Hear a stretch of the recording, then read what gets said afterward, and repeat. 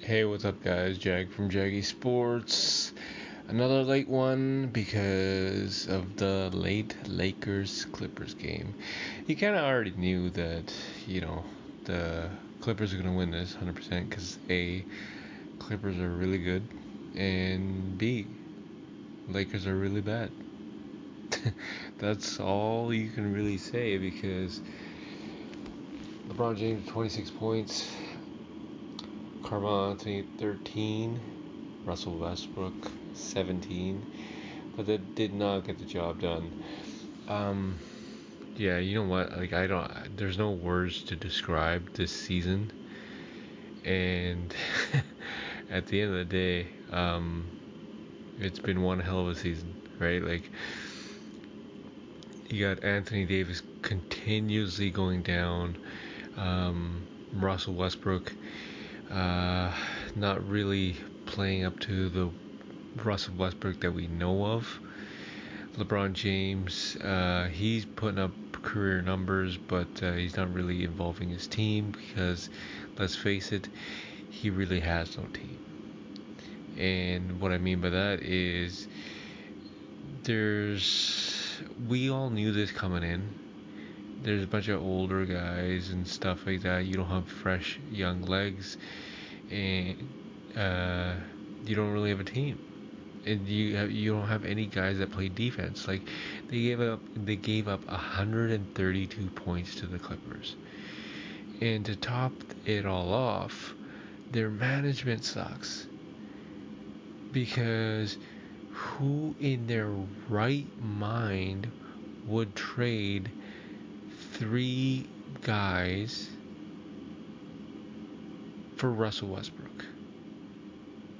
And who would let Alex Caruso walk?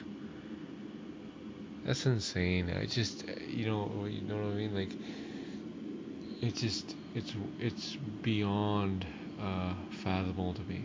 It's just, I don't understand it, and I don't think I will, because I think what needs to be done, and I say this every single time, um, Lakers have a bad season, and it's true, because what happens every single time is the management. Like,